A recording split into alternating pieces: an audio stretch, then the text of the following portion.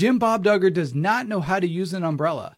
I'm a childhood trauma therapist, and I've been reading Jill Duggar Dillard's new book, Counting the Cost. I've read about 75% of the book so far, and here are 5 observations. In the Duggar's religion, they talk about the umbrellas of protection. And so I found there's umbrellas, and I saw it and it made absolute no sense. So I'm going to show you what I did. I did the blue little drawing, but look at this. So you got the umbrella, the biggest one of Christ. Don't they block out everything? Then what are the pastors doing? What's the husband doing? What's the wife doing? Like there's no need for them for other umbrellas because it's dry there. They're blocking out all the rain and everything else inside. What's going on, Bill Gothard? Get your act together. And Jill calls out Jim Bob's hypocrisy when she asks why he's using his umbrella as a protection for her pedophile brother and not his innocent daughter.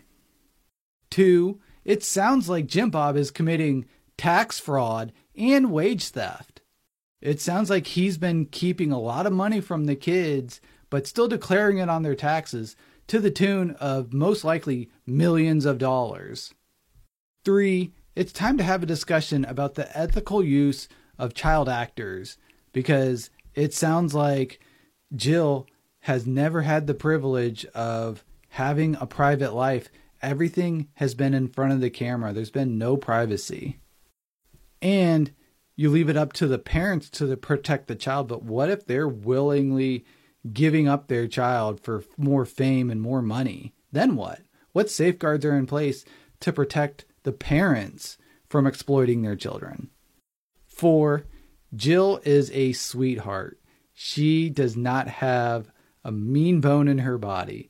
She could read the riot act and call her dad every name in the book. But she doesn't do that.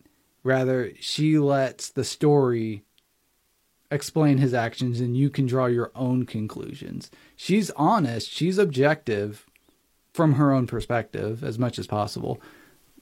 But she's not mean at all when she has a very good right to be too. And 5, whoever came up with the title Counting the Costs is brilliant because it works on many different levels. So the counting part is due to the TLC series that was like 14 kids and counting on. It had to do with counting. So adding that and then counting the cost.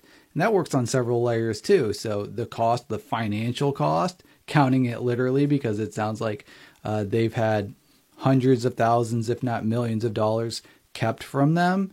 And then also counting the emotional cost of having to do these interviews with Megyn Kelly in front of Josh and having to not have any sort of privacy in her life and having it to be on display. So far, the book is great. Highly recommend reading it, but I will give my full thoughts on it probably in the next week or so. Thanks. Shortcast Club.